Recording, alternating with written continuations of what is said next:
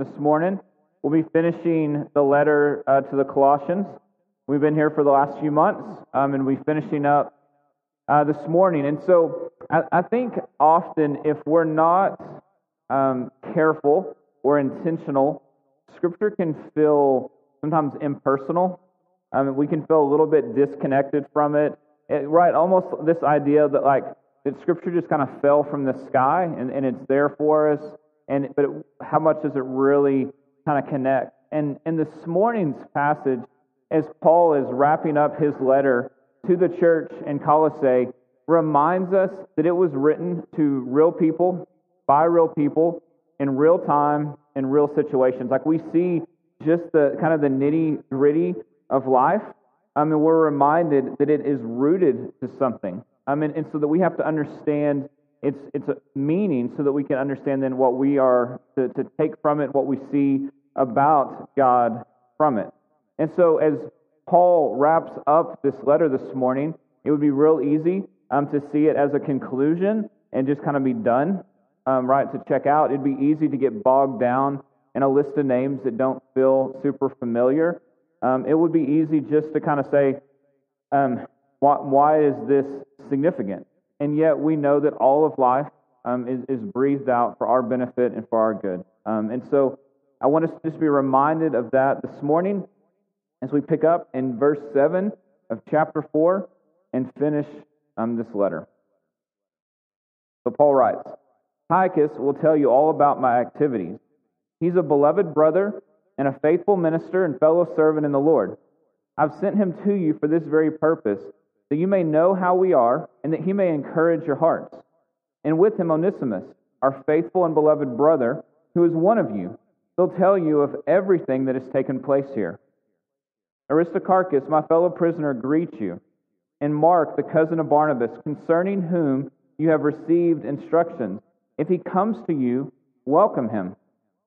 And Jesus, who is called Justus, these are the only men of the circumcision among my fellow workers for the kingdom of God, and they've been a comfort to me. Epaphras, who is one of you, a servant of Christ Jesus, greets you, always struggling on your behalf in his prayers, that you may stand mature and fully assured in all the will of God. For I bear witness that he has worked hard for you and those in Laodicea and Hierapolis. Luke, the beloved physician, greets you, so does Demas. Give my greetings to the brothers at Laodicea and to Nympha and the church in her house. And when this letter has been read among you, have it also read in the church of the Laodiceans, and see that you also read the letter from Laodicea. And say to Archippus that you may fulfill the ministry that you have received in the Lord. I, Paul, write this greeting with my own hand. Remember my chains. Grace be with you.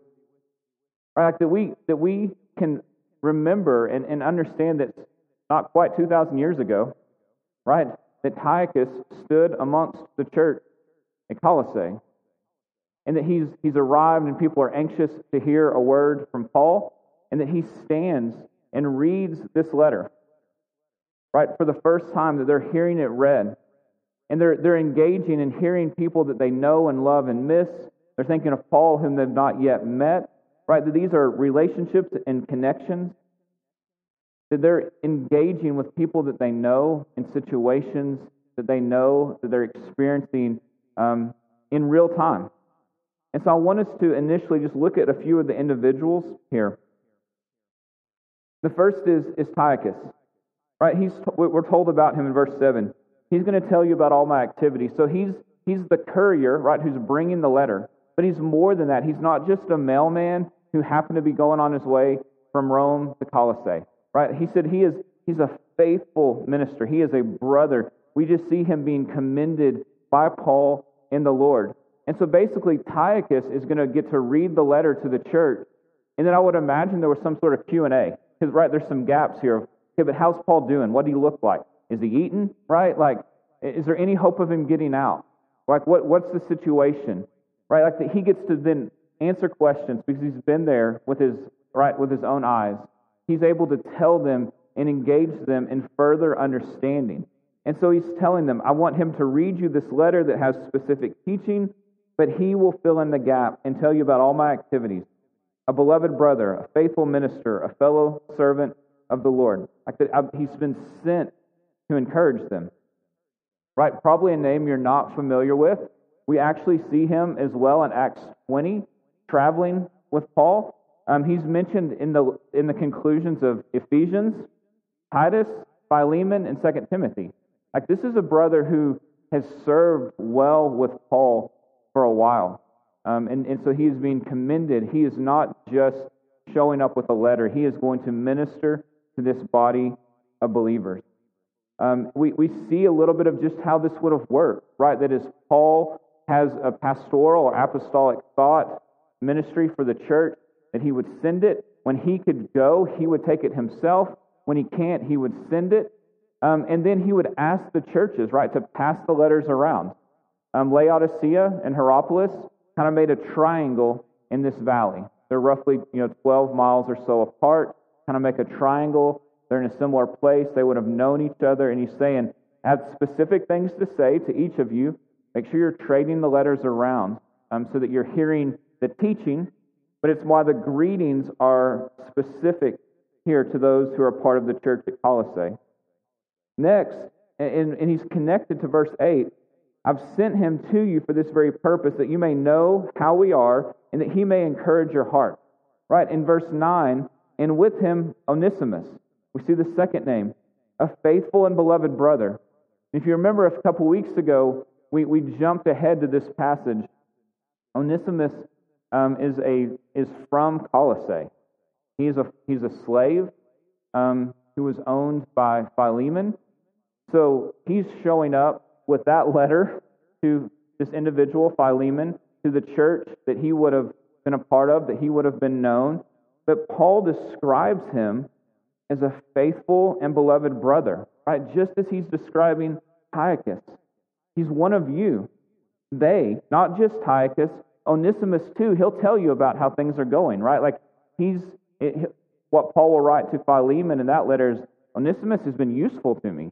Like, he's not just a dude, like he's been useful. I hope you'll receive him as the brother that he is.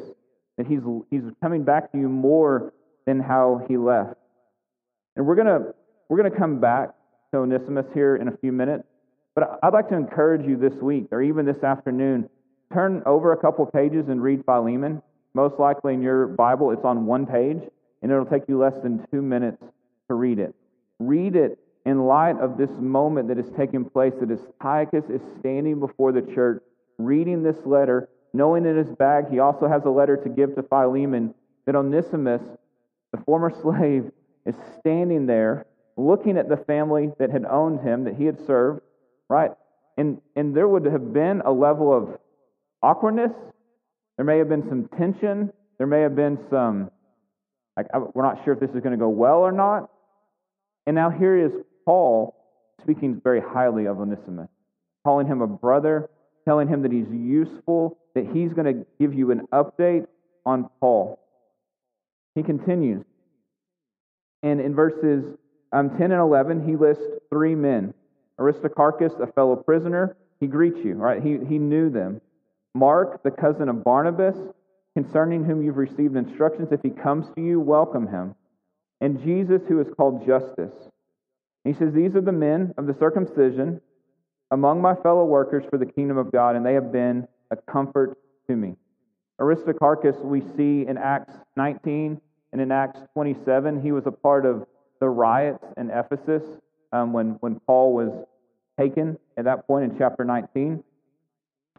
John Mark, the cousin of Barnabas, was a traveling companion predominantly of Peter, right? Who wrote, we see that in 1 Peter 5, he wrote the Gospel of Mark, which is basically kind of is based on Peter's experience and his viewpoint of Jesus.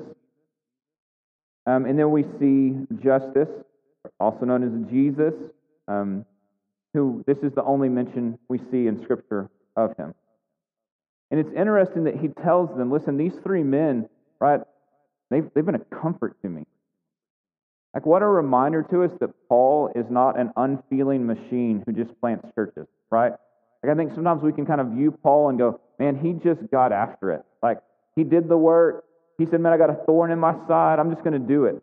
Shipwrecks, beatings, keep me in prison. What are you going to do? You can't hurt me. It's kind of the impression sometimes we get that he was just like macho bravado for Jesus. And here we're reminded like that, it's like, listen, I'm in prison, and these men have been a grace and a comfort to me. Like, I am better, and I'm okay, and your hearts can be encouraged this morning because of these men. And so they send their greetings, some of whom are free, one at least who's in prison with Paul himself. He then continues with three more, beginning in verse 12, Epaphras. Remember, Epaphras is the one who planted this church. He's one of them. He knows them. He loves them. And listen to how he describes him. Epaphras, who is one of you, a servant of Christ Jesus, he greets you. He's always struggling on your behalf in his prayers that you may stand mature and fully assured in all the will of God. And I bear witness that he has worked hard for you and for those in Laodicea and Hierapolis as well. Right? Paul, again, is just commending this man. Right? It would be difficult for Epaphras to come back and say, here's what I've been doing. Right? Like, it would look boastful or prideful. And so Paul takes the time to say, listen, this man who you know, who you love, who has planted this church, who is toiling for you, let me tell you, he's not stopping to pray for you. That you would grow up mature in the Word, rooted and grounded. He is laboring and he is working hard for all three of these communities and all three of these churches. And he's commending them and reminding them of their faithful Epaphras. We then see Luke in verse 14, the beloved physician. This is how we know that Luke is a physician. This is the Luke who wrote the Gospel of Luke and Acts. Most likely Luke was a slave as well. It would have been beneath a Roman citizen of any sort of means or wealth to have been a physician. We think of a physician as an elevated status in our culture, but there, because they were working with the body, they were working with things that would have been deemed disgusting and gross, so that you took an intelligent servant and would make them a doctor who would then serve in that regard. And so it was an elevated role for a servant, but it was most likely someone who had not been free for the totality of their life. So we see him sending a greeting, and then a mention of Demas, who we'll come back to here in a moment. And so we see these names run through. And what is Paul doing? Like, how do we keep from just running through it, going, okay, do I recognize any names? Is there anything to be gleaned here? Like, what is Paul doing as he's wrapping this letter up? And first and foremost, he is giving them like a visual, known picture of the reconciliation that he's calling them to. A picture of the kingdom of God and the fact that we are supposed to come together as a family across all lines and all barriers, so that in Christ all barriers come down and Jesus is sufficient for us. Whether Jew or Greek, male or female, slave or free, that Jesus is the thing that binds us into the church family together. Remember verse 11 of chapter 3. Talking in the kingdom of God, he says, here there is not Greek and Jew, circumcised and uncircumcised, barbarian, Scythian, slave, free, but Christ is all and in all. And he had told them in chapter 1, verses 7 and then in verses 10, he says this, just as you've learned it from Epaphras, he's talking about the gospel, our beloved fellow servant. He says in verse 6, the gospel has come to you as indeed the whole world. It is bearing fruit and is increasing, as it does also among you since the day you've heard it and understood the grace of God in truth. So he's reminding them here, one, there is like all the barriers come down. And if you remember from our sermon in chapter 3, he's not saying that we lose our identity. You still are a wife. You're still an employer. You're still a son. You're still these things. But the identity in Christ trumps all other identities. So you still are male or female. You still are slave or free. But Christ's identity trumps those. And so we are not mostly identified by these other things, but the fact that we belong to Jesus. In verse 6, he had told them the gospel is continuing to bear fruit and work among you. And in verse 10 of chapter 1, he says this, So I want you to walk in a manner worthy of the Lord, fully pleasing to Him, bearing fruit in every good work and increasing in the knowledge of God. So this has been the call, like walk in a way that pleases God, walk in the truth of the gospel, understand that it's continuing to work itself out in you, it's continuing to transform you. And one of the ways it's doing that is that it's tearing down the boundaries between you, the barriers between you. So we saw it specifically in verse 11 of chapter 3. And now here he lists Aristarchus and Mark and Jesus, who is called Justus, 3 men who are Jews. He says, listen, they're of the circumcised, and they brought me comfort. And then he says, they're the only ones right now, the only Jews who are with me who are doing this. And so then he lists 3 Gentiles, 3 non-Jews, Epaphras, Luke, and Demas. So he's showing them, I'm working with both Jews and non-Jews. Like they're on the team, and the gospel is going forth with both of these groups of people.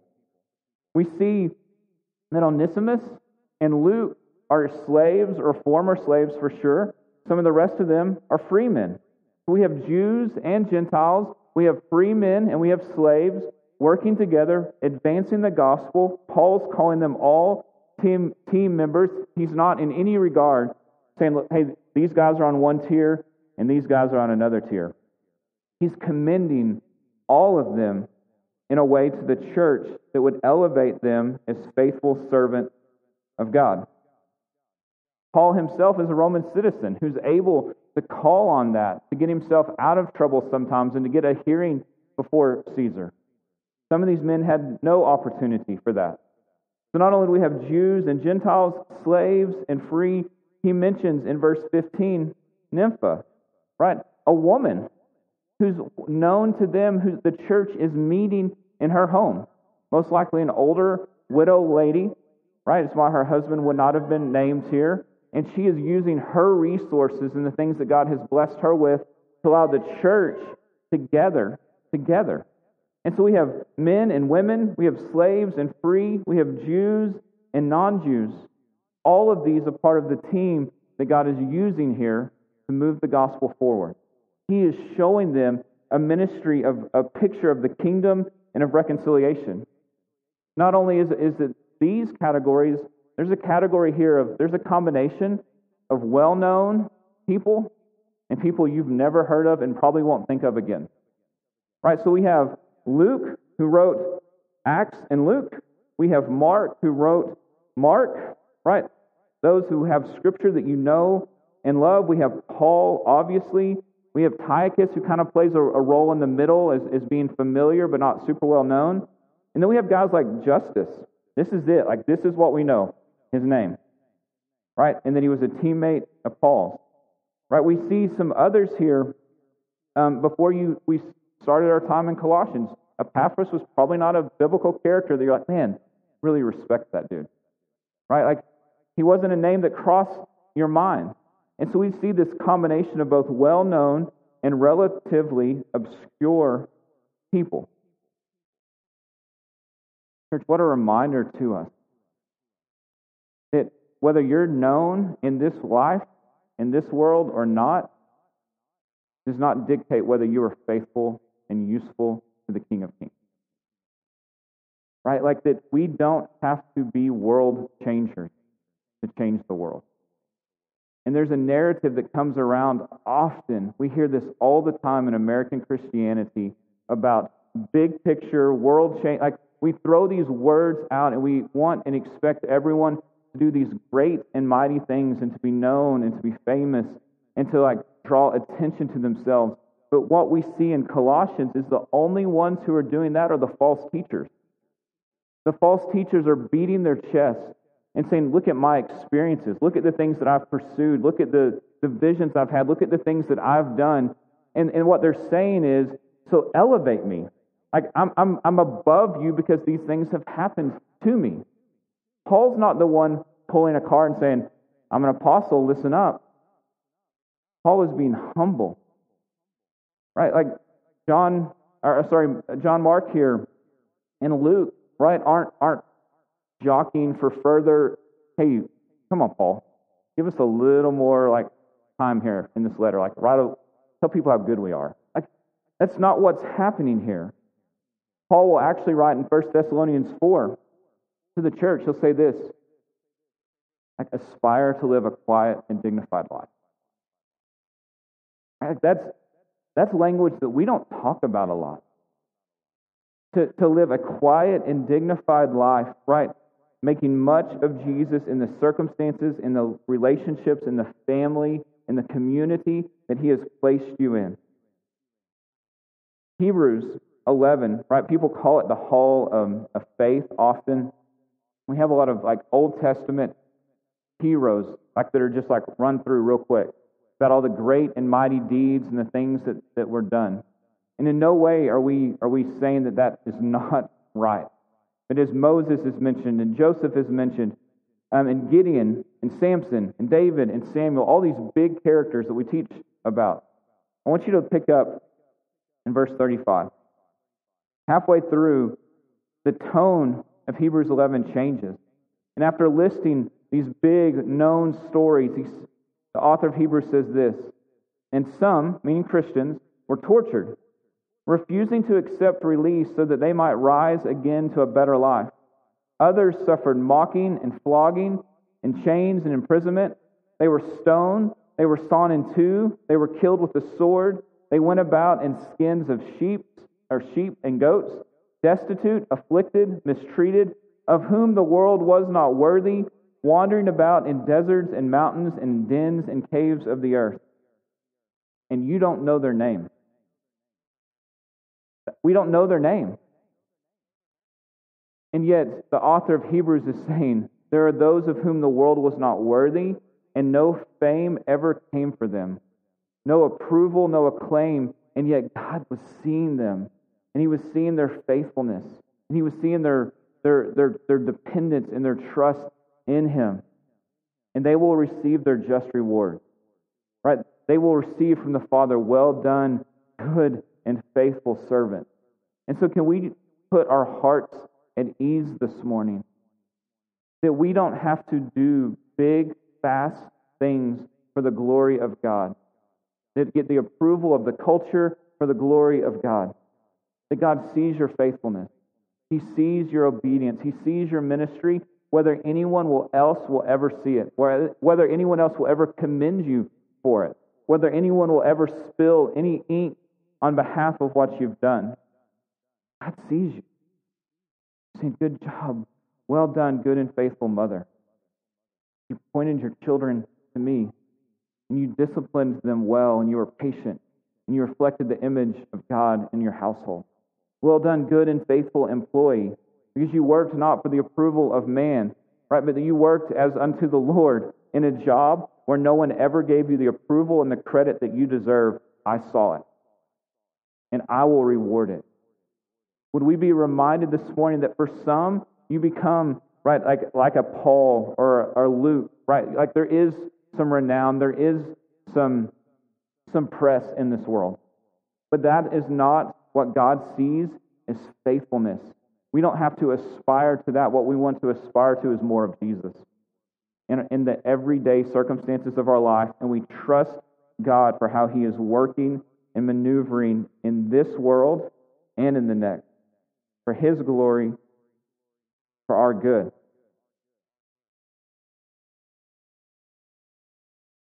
So not only have we seen Jews and Gentiles, slaves and free, men and women, well-known and obscure, we also see the beauty and the power of reconciliation in the list of names that are mentioned here. In Acts 13, John Mark heads out on the first missionary journey with Paul and Barnabas. We get to Acts 15 as Paul and Barnabas are preparing for another journey. We see this discourse and conversation between Paul and Barnabas. Remember, Barnabas is a faithful servant. He's also John Mark's cousin. And this is in verse 36. After some days, Paul said to Barnabas, "Let us return and visit the brothers in every city where we proclaimed the word of the Lord and see how they are." Now Barnabas wanted to take with them John, called Mark, but Paul thought best not to take with them one who had withdrawn from them in Pamphylia and had not gone with them to the work. So at some point in the first journey, John Mark, he leaves. He's out. We don't know why. Like, we don't know, was it out of fear? Was it out of homesickness?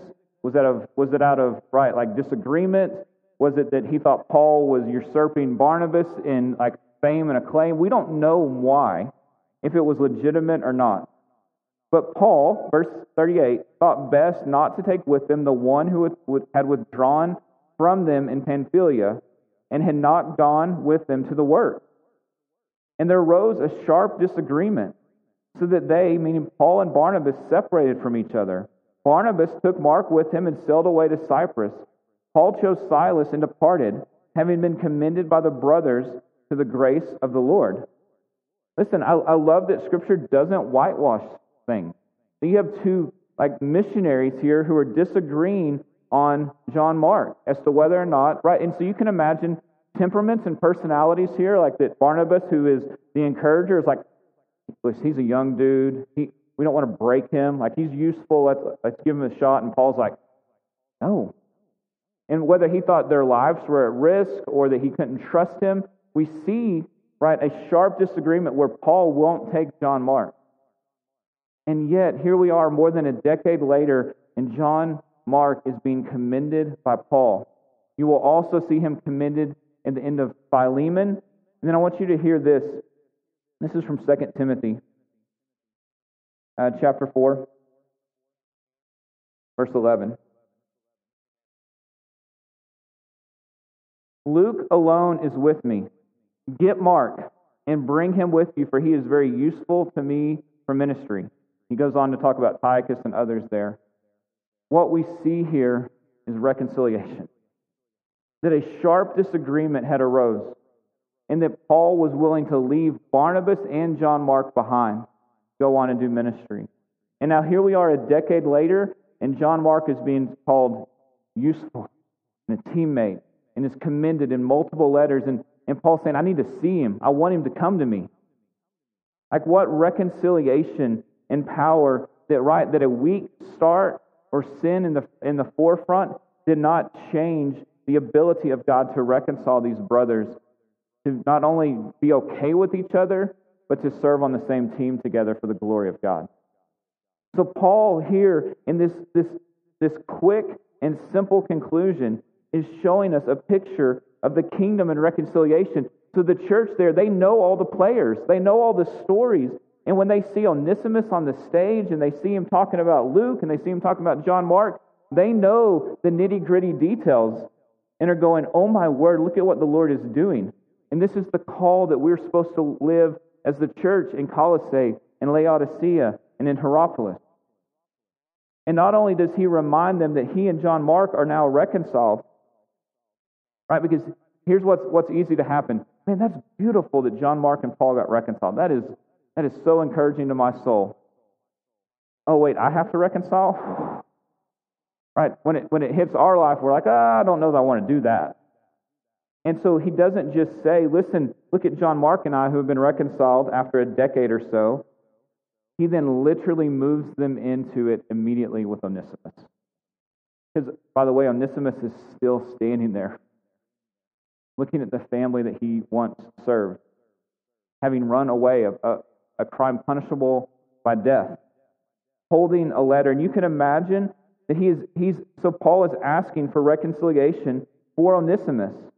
Can you imagine the excuses that Onesimus had when Paul's like, hey, so you got to go back to Colossae? Whoa, Paul. I would be of much better use here, right? Not a slave, right? You know that God does, right? You can imagine him thinking through and going, hey, what if I just ask for forgiveness? We'll call it good, right? I'm a better use here. Let's move on and do more good. Are you sure I have to go back? What a need for Jesus did Onesimus have as he travels back to the place where he was enslaved, holding a letter, friends with Paul, and not sure how he would be received. Okay, so if they make me a slave again, okay, God, I will work for your glory and not for the approval of, which Paul's already hit on. I have my approval in you, whether Philemon gives it to me or not. Like, the gospel here isn't like theoretical. Like, Onesimus is walking back potentially into enslavement, trusting that Jesus is sufficient, that he's enough for every circumstance of his life, whether good or ugly, whether hard, whether peaceful. He doesn't know. He needs Jesus. He needs to know that he's been seen, he's approved of, and that this life isn't the culmination of everything, that the next life is. And that God will reward him for his faithfulness, even if he goes from being a teammate of Paul's to a slave in a forgotten town of waning significance. That he is seen and known and loved by the God of the universe, calling them to reconciliation. Church, there's also for us this morning a warning in this ending. Colossians. We see in verse 14, he mentions Luke, the beloved physician, greets you, as does Demas. Demas is also mentioned in Philemon, again, as being a part of the team. And then some 3 to 4 years later, as Paul is writing towards the end of his life in 2 Timothy, one verse ahead of where he commends John Mark, we see this.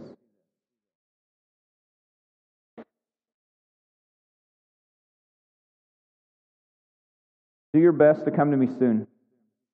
For Demas, in love with this present world, has deserted me and has gone on to Thessalonica. Crescens has gone to Galatia, Titus, Dalmatia. Luke alone is with him. Demas, in love with the present world, has departed and deserted Paul. We don't get a final story on Demas. The last thing that we get from him is that he has walked away from the faith, that he has left it, has departed it, and is showing that he was never actually one of us. He was never a part truly. He's walked away. And yet here in Colossians 4, in Philemon, we see him as a faithful team member who appeared to belong. And it's being revealed that he wasn't. So we don't know the end. We don't know if he repented. But again, we see the pain and costly effect personally of relationships, right? That Paul is being betrayed here. That this man that he has served with for years could just walk away. Just walk away and desert him. And so the question for us, the warning for us, because remember in chapter 2, there were a couple warnings to the church in Colossae.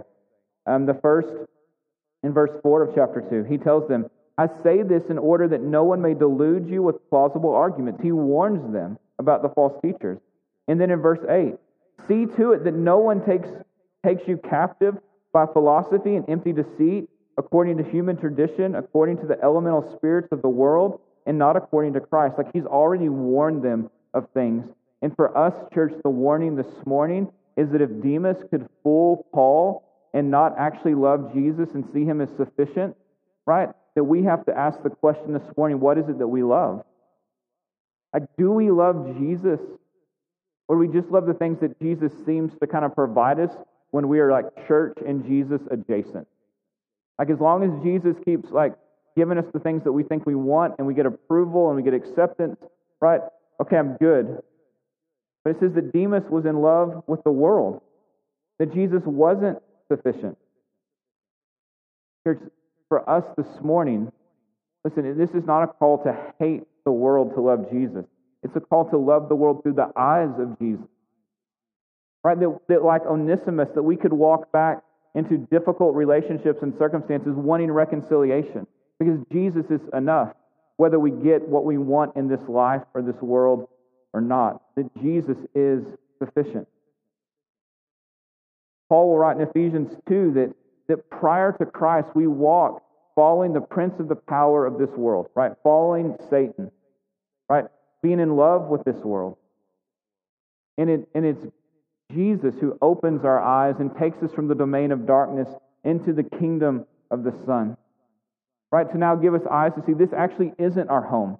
The goal isn't to put down as deep of roots as possible. The goal isn't to accomplish everything and to have everything and then die. The goal is to see Jesus, right? That heavenly place where we're headed, and then on the way there, that we're pointing people to Him, that we're walking arm in arm, right? Living in this world, but not of this world, because Jesus is more. That we have God's eyes for the things around us. And so the warning then this morning is just this. Is Jesus sufficient for you? Do you love Him? And would the Spirit be so gracious this morning to reveal areas where we do and areas where we don't? That we could repent so that we would not be a Demas who deserts at the last second. And lastly, here's where we'll end this morning. Paul writes in verse 18, I, Paul, write this greeting with my own hand. Remember my chains. Grace be with you. You can imagine Paul, right, with chains. Like, remember them. Pray for me. Grace be with you. What Paul is reminding the church and reminding us this morning is this, is there is grace for every situation and circumstance. That Jesus' mercy is new every morning, and that He gives you the grace to face whatever it is that you're facing today. And those things that you fear in the future that you haven't yet faced, you don't have the grace needed yet for them, but you will have them when you face it. Do we trust that His grace is sufficient for every situation and circumstance? Paul doesn't want to be in prison, right? But while he's there, God is faithful and gracious. And He's like, I'm going to lead the guards to Jesus. I'm going to point them to Jesus. You're going to let me out? I'm going to keep planting churches. So church, if your circumstances this morning maybe are not literal physical chains, but you feel chains emotionally, relationally, financially, spiritually, there's conflict, like God's grace is sufficient for you, whatever you're facing. Paul would say that he was the chief sinner. If you feel like you don't even know Jesus, there is grace for you in the midst of your sin, right? John Mark sinned early and is reconciled later, right? And when there was broken relationships, that God brought healing and reconciliation. This morning, if for you what it is broken relationships, and any sort of, right, this is family, this is spouse, this is friends, this is coworkers, this is children, that God, through His mercy and His might and His grace, can restore them. There's grace for every circumstance.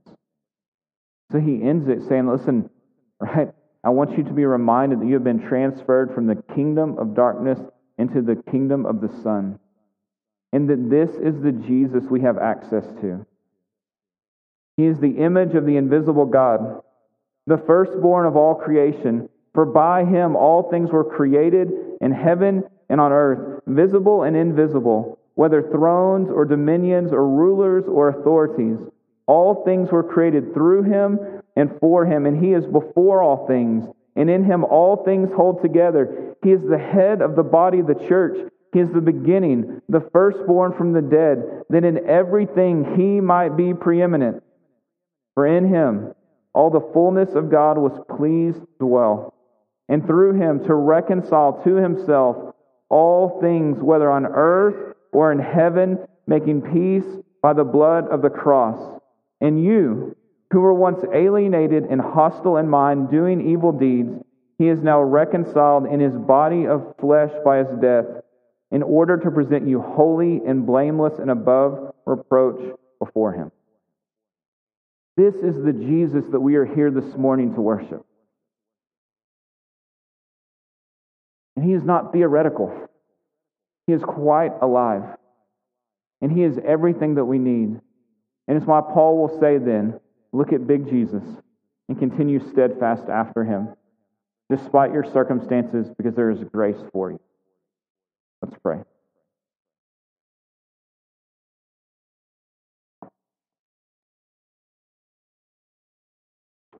Father, would you sink and anchor the message of Colossians into our heart? God, that you would not just be a thought or an idea for us, but that there would be relationship, that we would know that you have rescued us, that we would taste and see that you are good, and so we would walk in a manner worthy of you, steadfast after you, not to gain salvation, but because you've given it to us when we didn't deserve it, but God, because we want to know you and to walk with you and to please you. Father, would we be a people who would have barriers torn down between us? God, would we be a people where reconciliation is the norm and the expectation, even when it is painful? God, would we play the role both of Onesimus, humbling ourselves, going back to difficult situations? And God, would we play the role of Philemon, looking at the one who's come to us and offering grace? God, we likely will have to play both of those roles in our life. God, give us the grace to do that. God, help us to be reminded that there is mercy and grace and your presence in every circumstance. And Lord, would our chins be lifted to see you preeminent above all today. In Jesus' name, amen.